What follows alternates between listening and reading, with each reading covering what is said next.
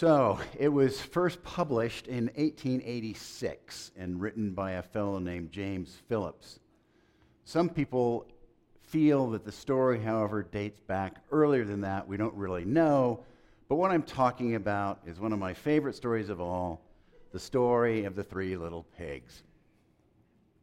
It must be one of the most widely known stories, although there are slight variations depending upon which version you read, some of which include two of the three little pigs being gobbled up by the wolf. Well, that said, the basic story, very briefly, as you know, is that three little pigs each build a house. One is built of straw, another of sticks, and the last one of bricks. A wolf comes along to the first house and says, little pig, let me in." And the pig responds, "You got it, not by the hair of my chinny chin chin." And the wolf yells out, "Then I will huff and I'll puff and I will blow your house in."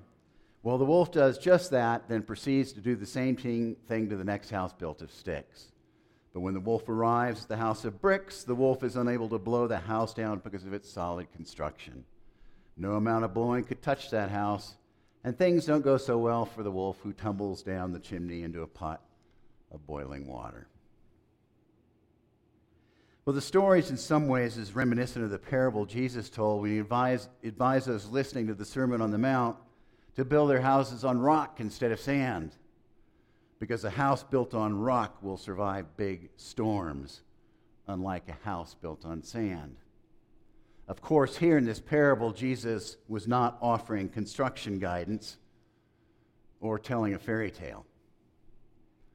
He instead was talking about our lives and asking all of us to consider what or who in life serves as our foundation, or who or what our identity is based upon. Well, as we now know, today is the first Sunday in Lent, which began this last Ash Wednesday in our service here. And as I said, and as you all know, Lent's a 40-day period that runs from Ash Wednesday all the way to the Saturday before Easter. And as I mentioned in our Ash Wednesday service, if you go to a calendar, you will find that there are more than 40 days, because Lent technically excludes Sundays, because Sundays we always celebrate the resurrection of Jesus. The word Lent comes from a word meaning the lengthening of days, and the days are indeed getting longer.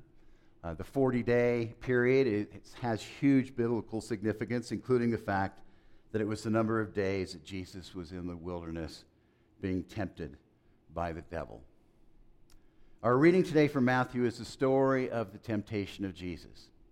And while there are some differences, the story is also found in the Gospels of Luke and Mark. But before exploring the story, I'd like to make just a few comments about the whole topic of temptation to begin with. Temptations are interesting things, aren't they? And what might be tempting to you or me may not be tempting to another person. What might feel like a heavy, burdensome temptation may not even cross your mind. And just as we're all different people, temptations are as different and as varied as there are people. But regardless of what temptations we may have in life, what they all share is that they all lead to the same place, and that is the place of no bueno, not good. A place where harm happens, a place where loving God, loving others, and loving ourselves is no longer front and center. Temptations likely also come from one or two places. They either come from our own thoughts in response to something or someone, or they arise from evil itself. And while some temptations certainly come from evil, which I've talked about many other times, it's important to point out that not all temptations have evil at their source. Sometimes we experience temptation because of our own thoughts, our own habits, our own life histories, our own met and unmet needs. And because of God-given free will, sometimes we make a choice that reflects giving in to what is luring us away from what is right, good, and loving. We all struggle with temptation. We are all human beings. And ultimately, temptations, especially given into, really are not that much fun, because the consequences typically lead to hurt, being broken, disappointment with ourselves, guilt, and a fracturing of love. And temptations, especially when given into, can lead to an unhappy pile of very heavy feelings. Well, with this background in mind, let us now turn to our reading from Matthew. And in the story, we hear of 3 of the devil's assaults, mental assaults on Jesus, who was clearly famished, exhausted, and depleted. And what is interesting about the described temptations is that Jesus has a similar way of responding to each and every one. With each temptation, Jesus recognized the nature of the temptation, where it was coming from, and he understood the consequences of acting upon it. It's as if Jesus said, I know what this temptation is about, I know where it's coming from, and I know what will happen if I give in to it. With this in mind, let's briefly look at the 3 temptations. First, the devil says, Jesus, I know how hungry you are. Go ahead and turn these desert rocks into tasty, hunger-satisfying bread. And while on the surface the temptation is about physical hunger, the devil attempts to cause Jesus to depend on himself instead of God. The devil, in essence, says, Jesus, you can do it. You can get yourself out of this mess all on your own. You don't need God. You can take care of this problem by yourself. Jesus' answer, no, not going to happen. I'm depending on God. Life is not about getting every immediate need addressed. It's about a lifelong dependence on our Creator, and I can't do it without God, and I choose not to try. Then, in another temptation, and the order varies a little bit, but the devil says, all right, I have another offer. And the devil in a flash shows Jesus the entire world, and the devil says, see, all of this, it's yours. All you have to do is worship me, and you'll have it all. And this temptation Jesus faces is one of compromising his identity and values in order to gain power.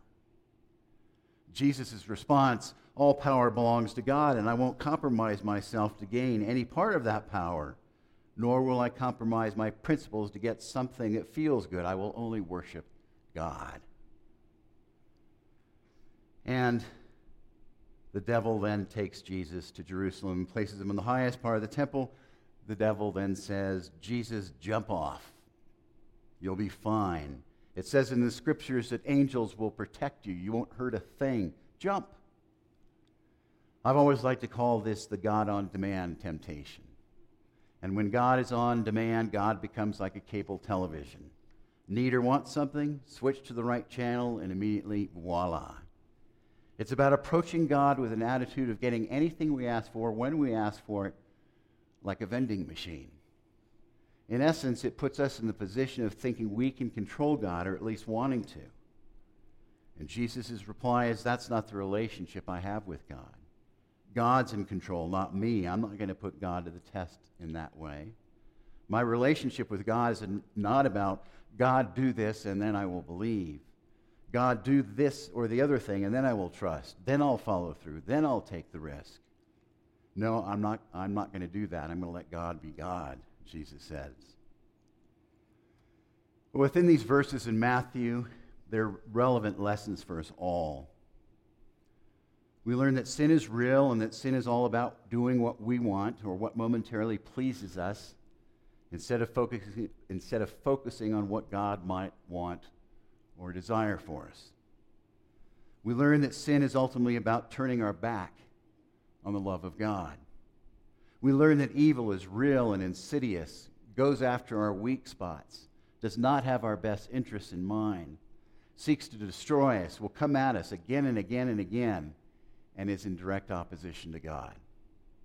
We learn that temptations of all kinds surround each of us, and that if we want to overcome them, we're wise to turn to God, not our own strength, to recognize the nature of temptations we face, where they're coming from, and understand the consequences of giving in to them.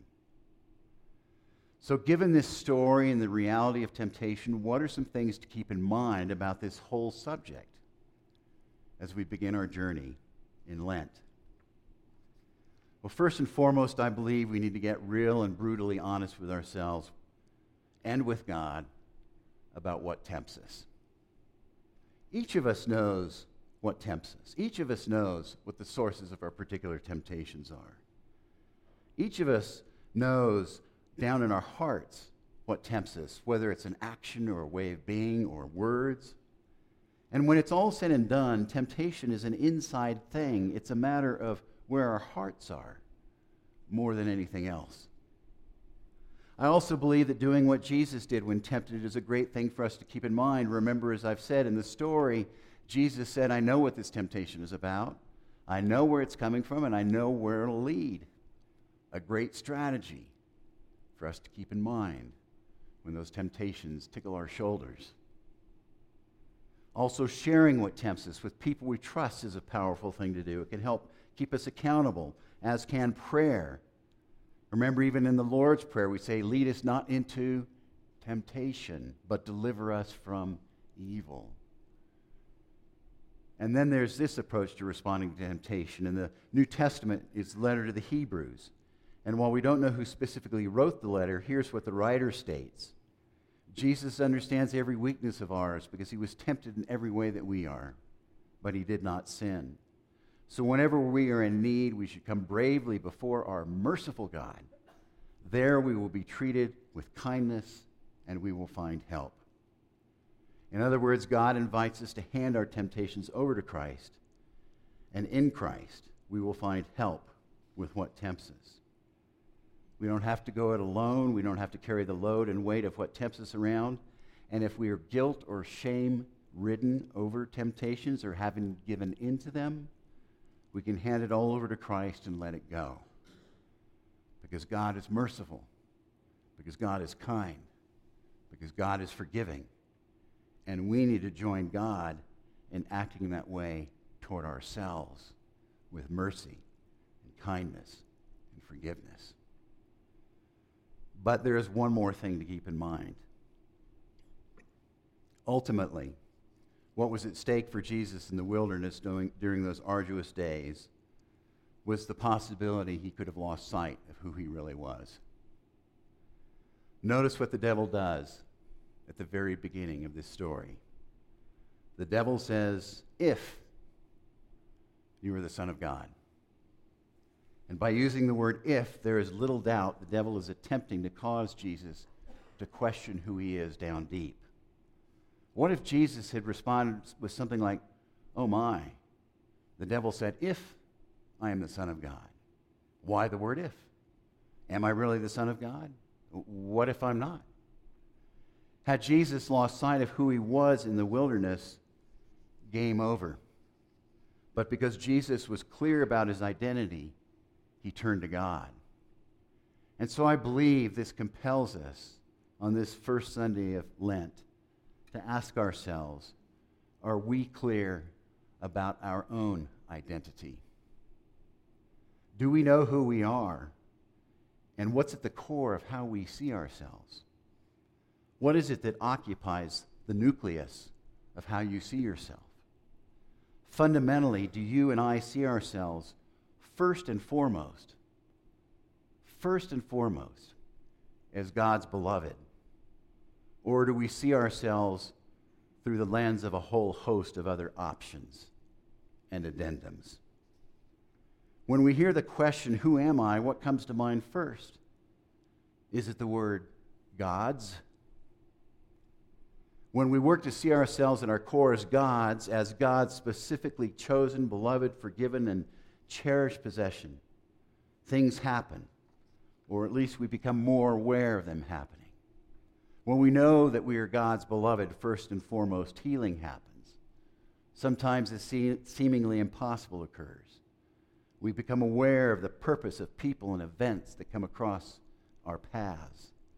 Sometimes surprises and unplanned twists and turns, which at first we don't welcome, lead us to something better. With our identity clear that we are God's beloved, we hope and trust and live in the moment. We learn to see death as a doorway to a magnificent eternity. We see ourselves as God's, and when we do so, we're released and free to let God be God in our lives and let God take over. To let God give us the strength we need, to let God face our problems on our behalf. And when we come to understand that we can't, but God can, we are liberated from all the things that hold us back from living the life that God has in mind for us. The bottom line is that we come to see ourselves at our core as God's beloved. This will have a massive effect on how we live and the choices we make. You see, our lives ultimately reflect the core identity we have embraced. If I see myself as God's, it affects how I think, how I feel, what I trust, what I turn to, what my priorities are, what I rely on, how I celebrate success, how I respond to failure, face heartache, and deal with life's gains and losses. And based on what we're talking about today, if we, at our core, see ourselves as God's beloved, how we respond to temptations that come our way, or how we deal with the consequences of them if we have given in to them, is dramatically altered. Getting clear on our identity is one of the best ways to confront temptation, as Jesus did. Jesus overcame what could have led him terribly off track because he was clear he was God's. My fervent prayer for you and for me is that when we wonder, who am I? The first response that will cross our minds and lips is, I am God's. God wants you and me, every bit, piece, and iota. Give it all over to God over and over and over, and each day during this season of Lent and beyond, say to yourself, I am God's. It will change everything. And wherever we are today in our faith journey, wherever we may happen to be with certain temptations or having given into them, trust and know that God will help us overcome, heal us, and help us to live the lives God has in mind. And finally, if today you find yourself living in a straw or stick-built house with a wolf blowing hard trying to get at you, know that Jesus is extending his hand to you right now to help you move into his house of bricks. And let us now turn to a few moments of silent prayer.